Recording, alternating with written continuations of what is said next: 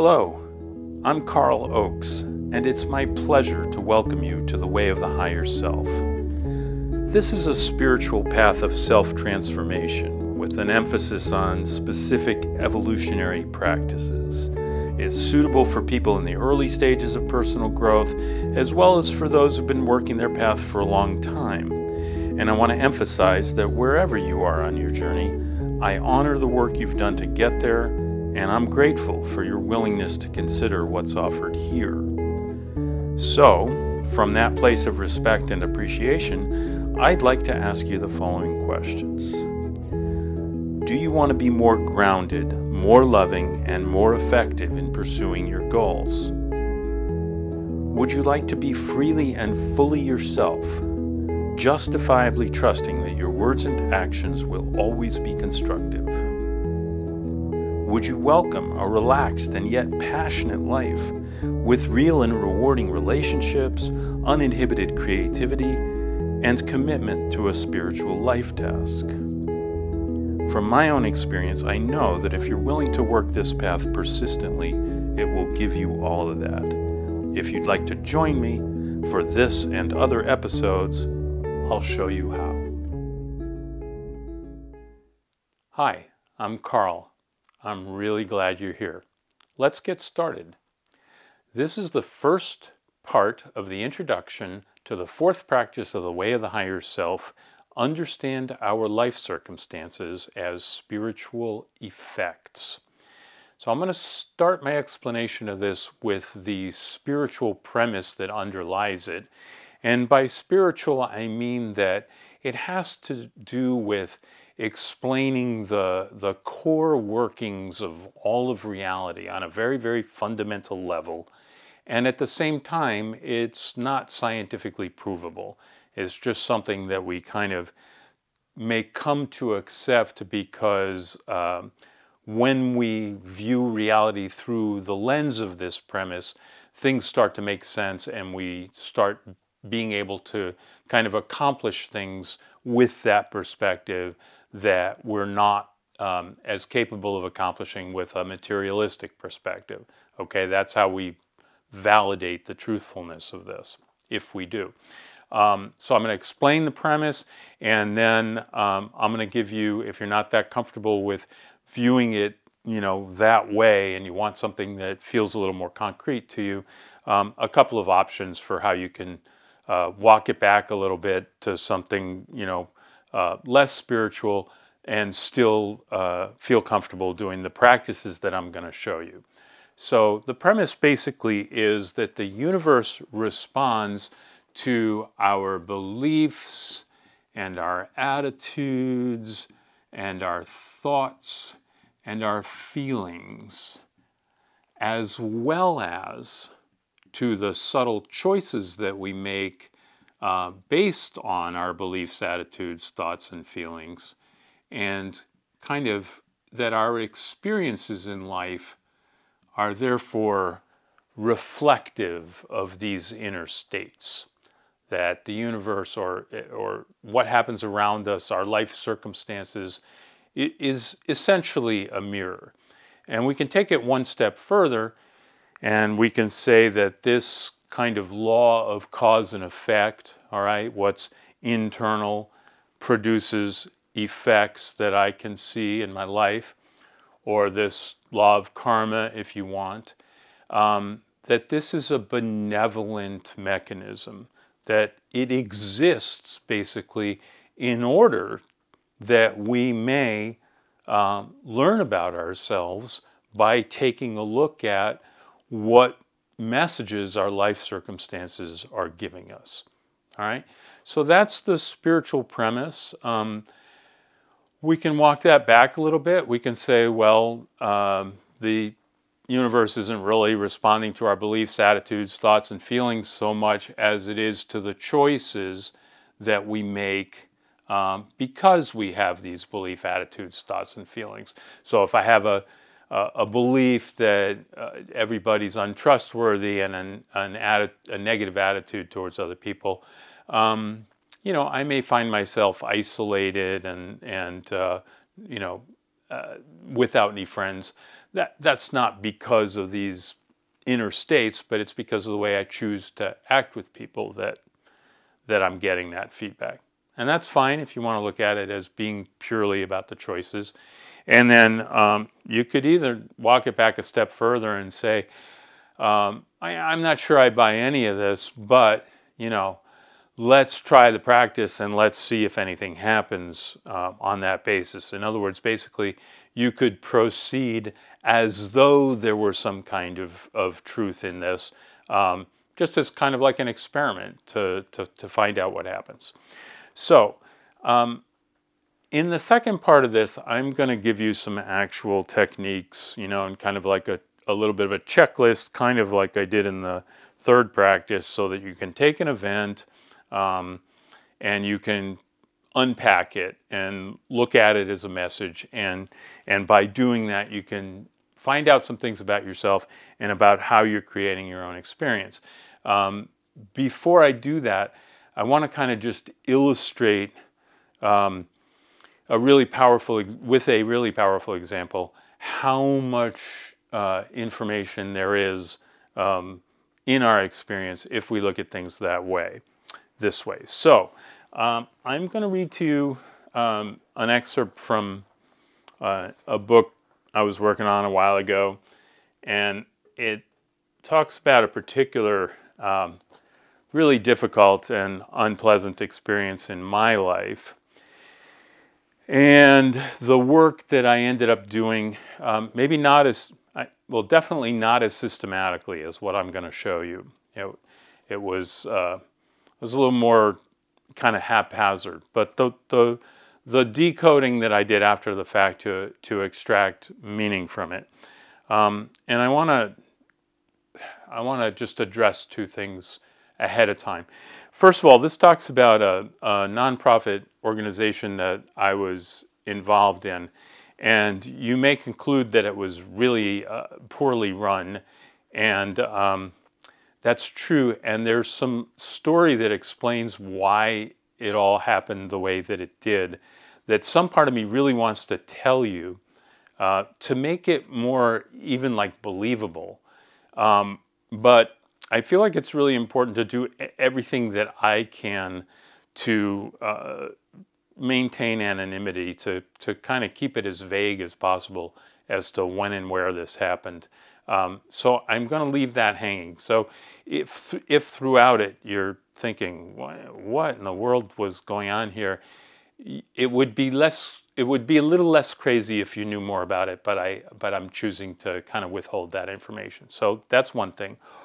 The other thing is that I am aware that I don't come off well in this story.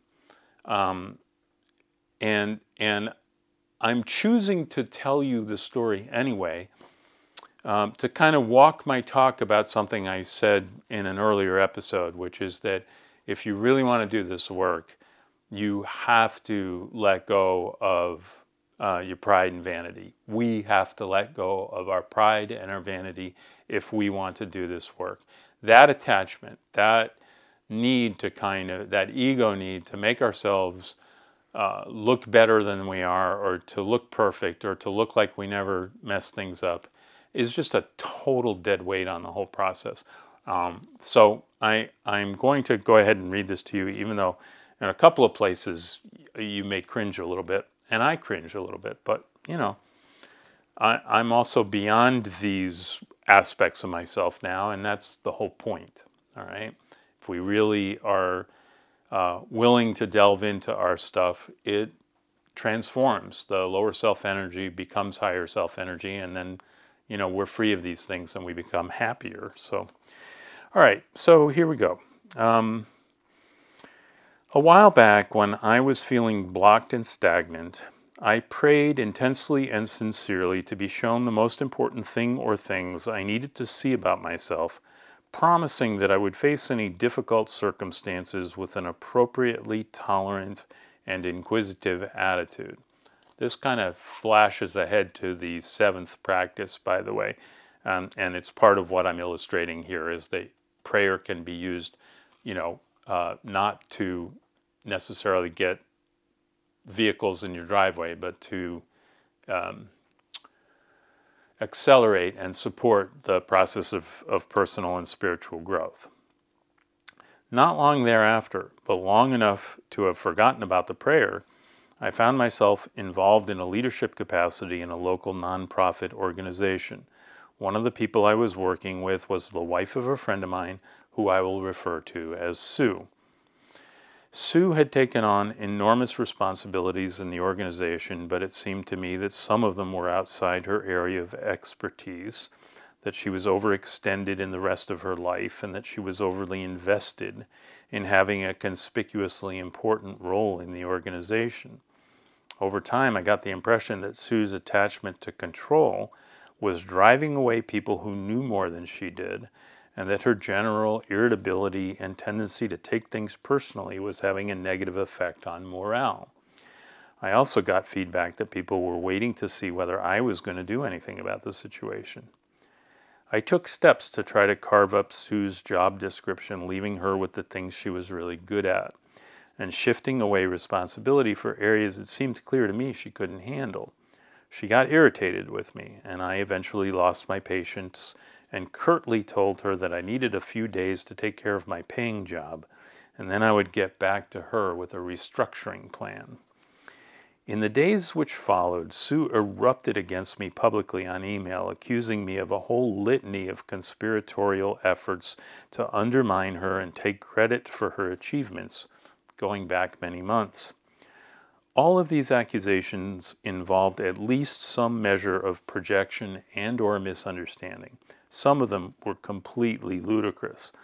I tried to keep response to a minimum, but I did indicate that I thought things were veering into drama and that we ought to just discuss the nuts and bolts of the situation at the next steering committee meeting. My response elicited an even more distorted offering from a colleague who had similarly been construing things involving me in a sinister light and who had evidently been sharing interpretations with Sue. In their stories about me, when I had expressed a preference for bringing the colleague with me to a radio interview instead of Sue, I had been using the colleague as a pawn to undermine Sue. The truth of the matter was far less Byzantine. It was a half-hour interview, and Sue had a tendency to go on and on for lengthy intervals, whereas the colleague was succinct and spoke more from the heart and would have made a much better partner for that particular event. All of the other accusations leveled at me had similar, relatively mundane explanations, which could easily have been elicited in a normal clearing of the air between mature adults. But here we were instead with rather extreme things being stated or suggested about me on an email list which included people who weren't even active in the organization anymore. In any event, when the steering committee meeting happened, it became clear to me that Sue had been on the phone with almost every single person in the room, pleading her case and rallying them to her side. And it was clear to me that they were more than willing to throw me under the proverbial bus for the sake of peace and quiet. I was stunned. I had been going along on the assumption that no one could be taking these rants of hers seriously, and that at the very least they would want to hear my perspective and think about the actual functional issues involved, so we wouldn't lose more personnel and so that certain neglected tasks would actually get done. As it became clear to me that the fix was in, I detached from the situation, and the following morning I resigned. All of this was quite painful to me.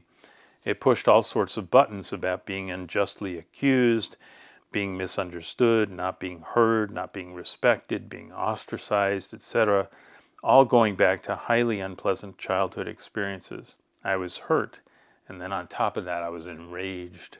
For weeks I ranted internally throughout the day, wasting energy on imaginary verbal retaliation, which never resolved or clarified anything. Eventually, though, it occurred to me that I was giving a lot of energy to a story of victimhood, and I made the effort to detach myself a bit, at which point it finally dawned on me that all of this had been the answer to my prayer. All I had to do in order to extract some meaning from the situation and to feel better about it was to take my appropriate share of responsibility for creating this situation. By that, I don't mean that I let anyone else off the hook for his or her own choices. Rather, I mean that I took responsibility for doing this particular dance with these people, which could have gone down other paths had I not been unconsciously willing to let it play out exactly as it did. For starters, I had been subtly submissive towards Sue every single time that she had behaved in ways which I had found inappropriate. If you've heard other episodes, on earlier practices, when I was doing my fault list, for example, you're aware that this is, a tendency that I have been prone to and that has been difficult for me. I had not called her on her aggressiveness and irritability, or on her tendency to hog the airwaves in meetings. I had not informed other members of the steering committee that she wasn't doing important aspects of her job. I'd been indirect about the fact that I really wanted her to give up the responsibilities she couldn't handle. And then I had just suddenly stopped hiding my negative assessment of her when I announced that I would be restructuring her job. That kind of submissiveness, followed by rebellious hostility when I got fed up with going along, had been a lifelong problem for me. I had a ready-made excuse in this situation, that she was a friend's wife and that I didn't really want to cause problems with my relationship with him. But ultimately, that didn't really fly. I could have approached him and told him that I was having difficulty and that I was anticipating conflict with her, but I chose not to, because I was following an ingrained pattern of mine in which I end up as the noble innocent who has been treated unfairly. Pointing me towards accepting my own authorship of this experience was the fact that thematically similar things had happened to me before. This is really important. When things happen a lot in our lives, we are the common denominator. For instance, as a child of 6 or 7, I had been in a large group of boys who lived in a housing project not far from me and who were throwing rocks at each other, not my idea, when suddenly one of the boys' foreheads erupted in blood. There was a brief, shocked silence, and then one boy pointed at me, the outsider, and said, "Carl threw it." Within seconds, this became the consensus of the entire group, although I'm certain that no one knew for sure who had thrown that particular rock. And even though I had no reason to think that I had thrown the rock, and I also understood that we were all responsible for being involved in this stupid activity in the first place, I didn't put up much of a fight against this accusation, even when we all went to the boy's house to inform his mother that he was hurt. She was wonderful about it. Many years later, as an adult, I had been in a class in which a woman had taken an intense, immediate dislike to me, for reasons like Sue's, substantially related to her own stuff, and had campaigned against me to everyone who would listen. I had similarly let myself get intimidated, and things had similarly spun out of control in ways that were detrimental to me. In that case, what my excuse was that the class was almost all female, and that I was bound to be painted as some sort of abuser if I confronted her, especially since she was already playing the victim. As persuasive as that excuse felt to me, though, it's still a fact that I could have found a way around that problem if, unconsciously, I hadn't been predisposed to see myself as trapped. In fact, the parallels in the second situation didn't end there. I eventually left the class and then dumped my anger on an email list, somehow expecting that people would understand and acknowledge how unfair everything had been. Instead, a number of people came to resent me deeply for my outbursts and to shun me. I'd been shocked by this reaction, which I experienced as betrayal. But in the situation with Sue, as I found myself loathing the 2 individuals who had published distorted emails about me, I began to understand the impact of this type of written verbal attack. It's one thing to have someone say something about you when there's an appropriate opportunity to respond. It's another thing when it's another thing when things are said on email and a thorough response isn't really viable, as one, the other person the other people receiving the message haven't consented to being dragged into a whole interpersonal thing. And two, email's a notoriously bad medium for resolving anything interpersonal in the first place. Not being able to imagine a way out of that dilemma, I felt more or less forced to take it, which was frustrating and humiliating. Consequently, my attitude towards Sue and her colleague got very dark indeed. And that helped me to understand why people might have shunned me after my email tirades. And these two pieces, the submissiveness and the angry blaming and attacking, were actually two sides of the very same coin. At first there was the tendency to appease and accommodate, and then, after that failed miserably as a tactic, anger at the situation I had found myself in, followed by destructive acting out. In big ways and small, this had been happening throughout my entire life. I was already aware of this tendency, but somehow this whole episode with Sue was so vivid, and I was so ready to approach it with ownership instead of blame, that I came to a place of real repentance. All right, so what do I mean by repentance there? That's a loaded word. I mean true recognition that an attitude, thought, or action is both contrary to spiritual law and harmful to the self, coupled with a willingness to let one's attitude to that attachment, thought, or action die. Long story short, just a willingness to let go of this attitude, because I understand that it's destructive. That's what I'm talking about when I say repentance. An important point about this new willingness to take ownership is that in my previous examination of similar events, I'd been hung up on my shame at being aggressive, whereas this time I was focusing much more on the submission which had set up the anger in the first place. I felt the unhealthiness of it, and my attitude towards it completely turned. I knew I didn't want to do that anymore. And the way I've handled situations in which clarity about boundaries or negotiations is required has been markedly different ever since, to my benefit and, I would say, to the benefit of others involved.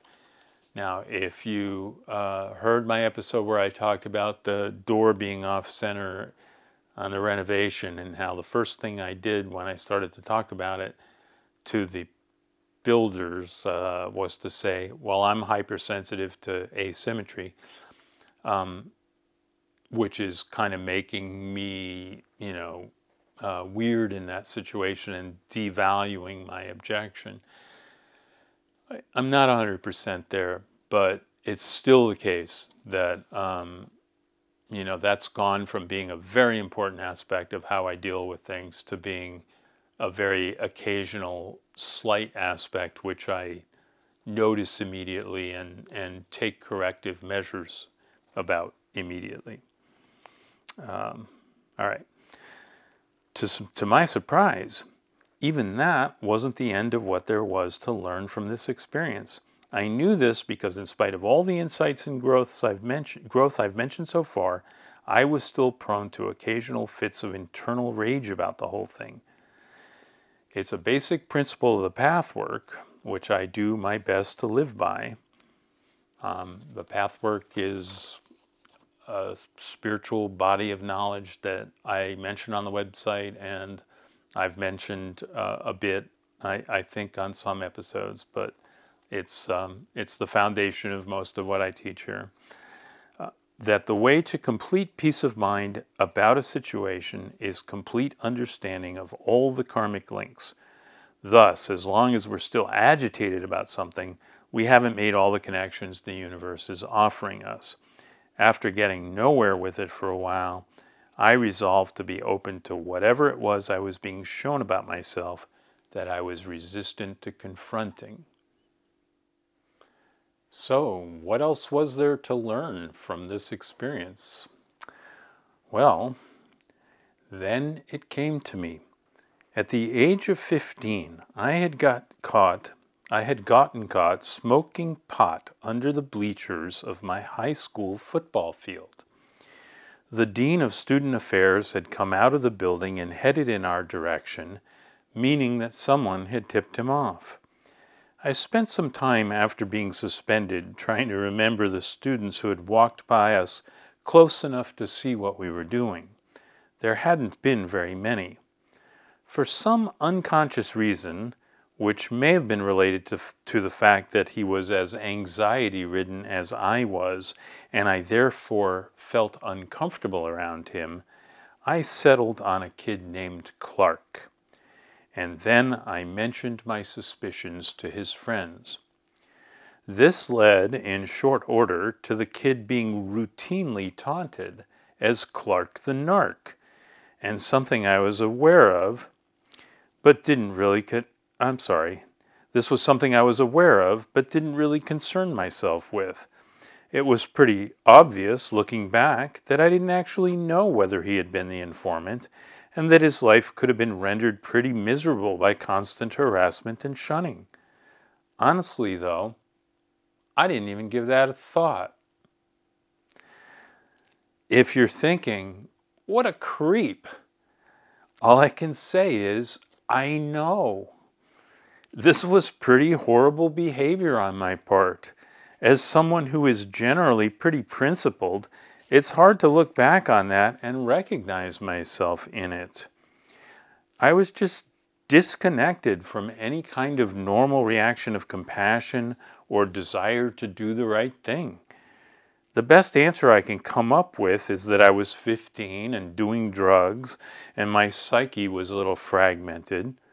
But that doesn't excuse it or make me less ultimately responsible. As it happens, I had some connection with Clark many years later, and he told me that being thought of as a narc had completely ruined his senior year. I sincerely apologized to him and explained everything I've explained here.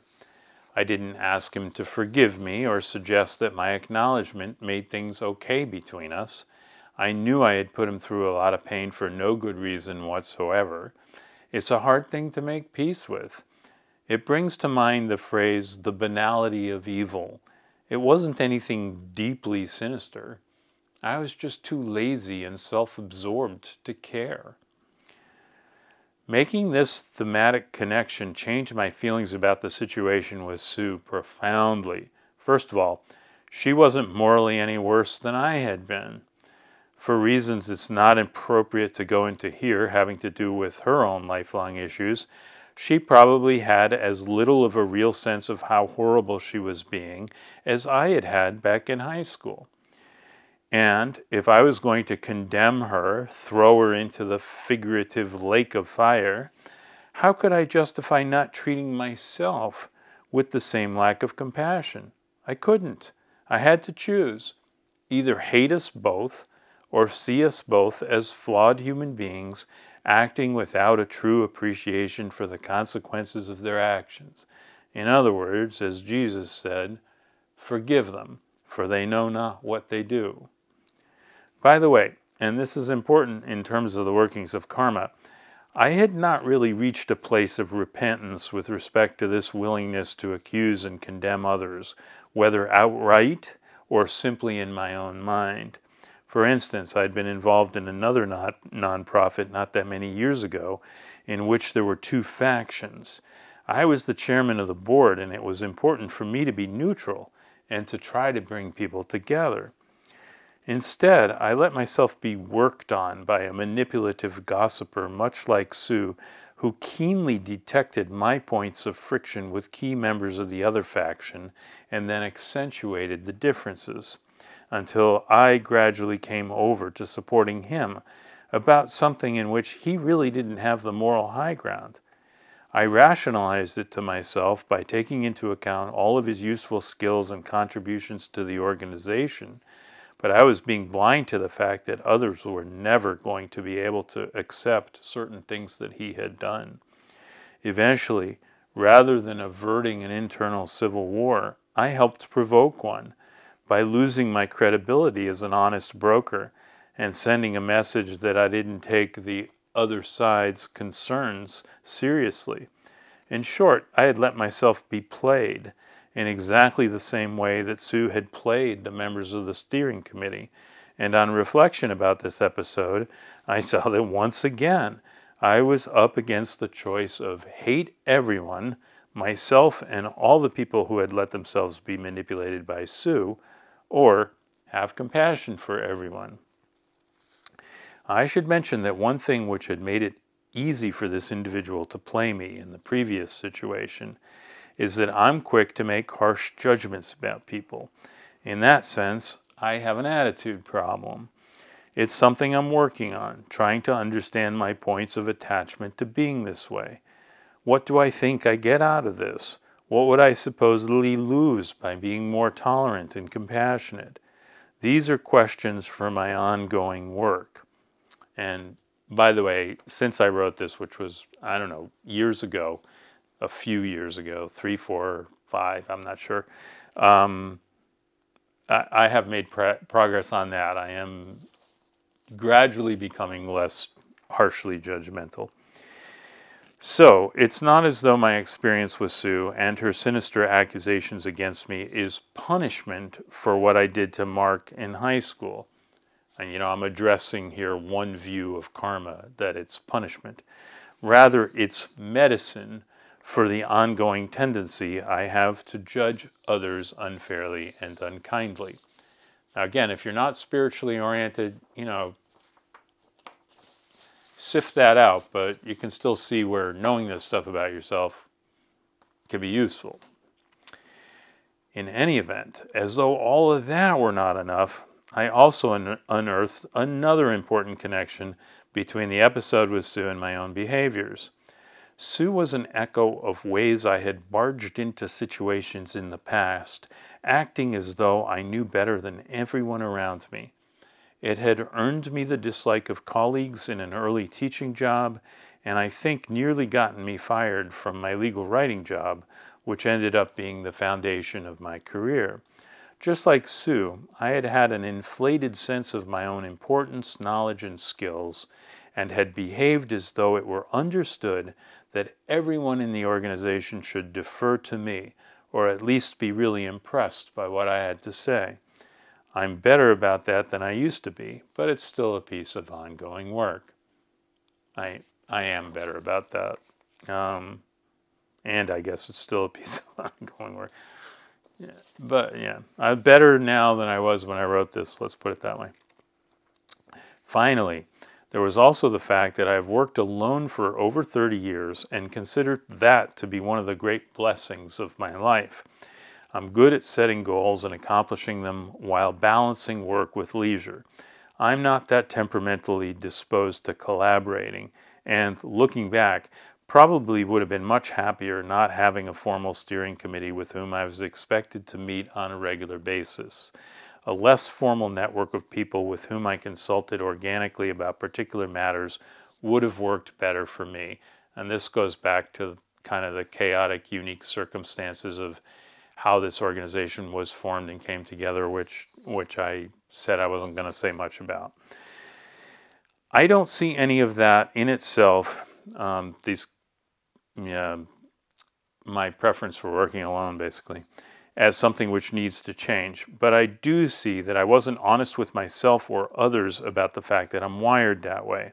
I tried to accommodate to the situation, but I must have been giving off a subtle vibration that I wasn't really enthusiastic about a lot of our group conversations, and that must have come back to me in the willingness of committee members to treat me unfairly and put me in a position where it made the best sense for me to resign.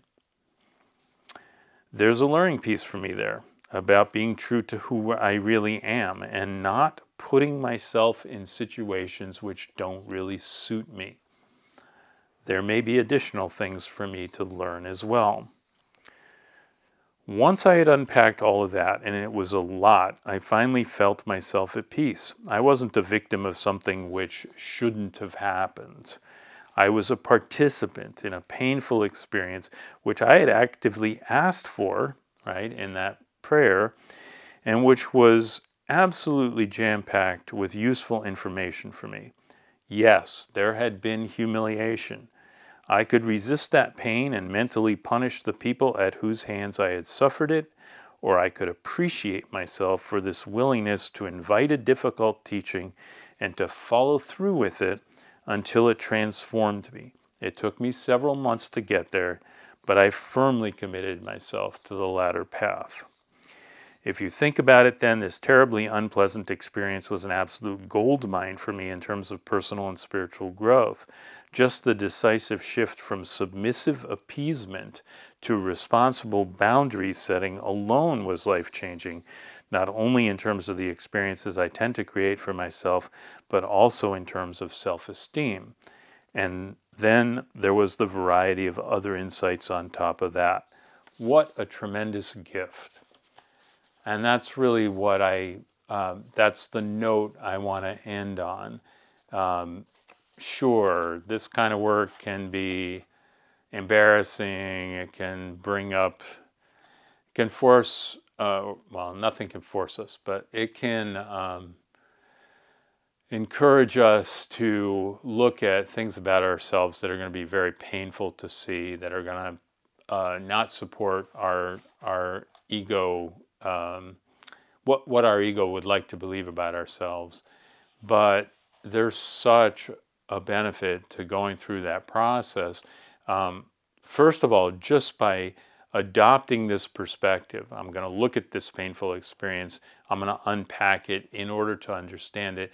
That in and of itself is a kind of perspective shift or paradigm shift from I'm a victim of this terrible thing that happened to I am willing to be a learner and let this experience inform me and transform me. And just that attitude change is tremendously nourishing personally and spiritually.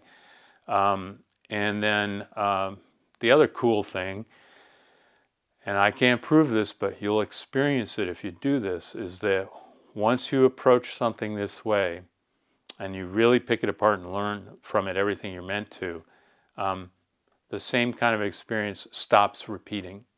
Doesn't happen anymore because, I would say, because karma is a benevolent teaching mechanism, and once you've learned the lesson, it's not going to keep beating you, in order to get your attention, because you have paid that attention and you've done your homework. Whether or not you see it that way, you will notice. Once you get it, it stops happening. And that's so wonderful. And that's what I was referring to during an episode about Practice 3. I was saying that, we're going to end up with a lot more control over our lives. Yeah, we can't change the fact that something like this did happen, but we can make it so it doesn't happen again, and that's pretty wonderful. So that's it for now. I'm going to do another episode in which I lay out kind of a tool for unpacking these kinds of experiences. It's going to be another kind of a checklist like with the third practice, and then I'm going to run this Sue experience through that checklist, and we can see, how it would have helped to elicit a lot of the things that I eventually came to, after months of just thinking about it a lot and feeling bad about it a lot until I got to what it was all about. So, look forward to seeing you then. Thank you for giving your time and attention to this episode of The Way of the Higher Self. I hope you enjoyed it and found it useful, and I hope you'll come back for more. Personally, I'd love for us to stay connected. If you feel the same way, I hope you'll subscribe to the Way of the Higher Self YouTube channel and/or the podcast on your favorite podcast platform. You can also visit thewayofthehigherself.com, where you'll find a growing library of materials to help you manifest your most evolved and positive qualities. While you're there, sign up for email alerts and we'll keep you informed as more content is added to take your practices to a deeper level. Until next time, No matter what life may bring, I wish you maximum progress on your path.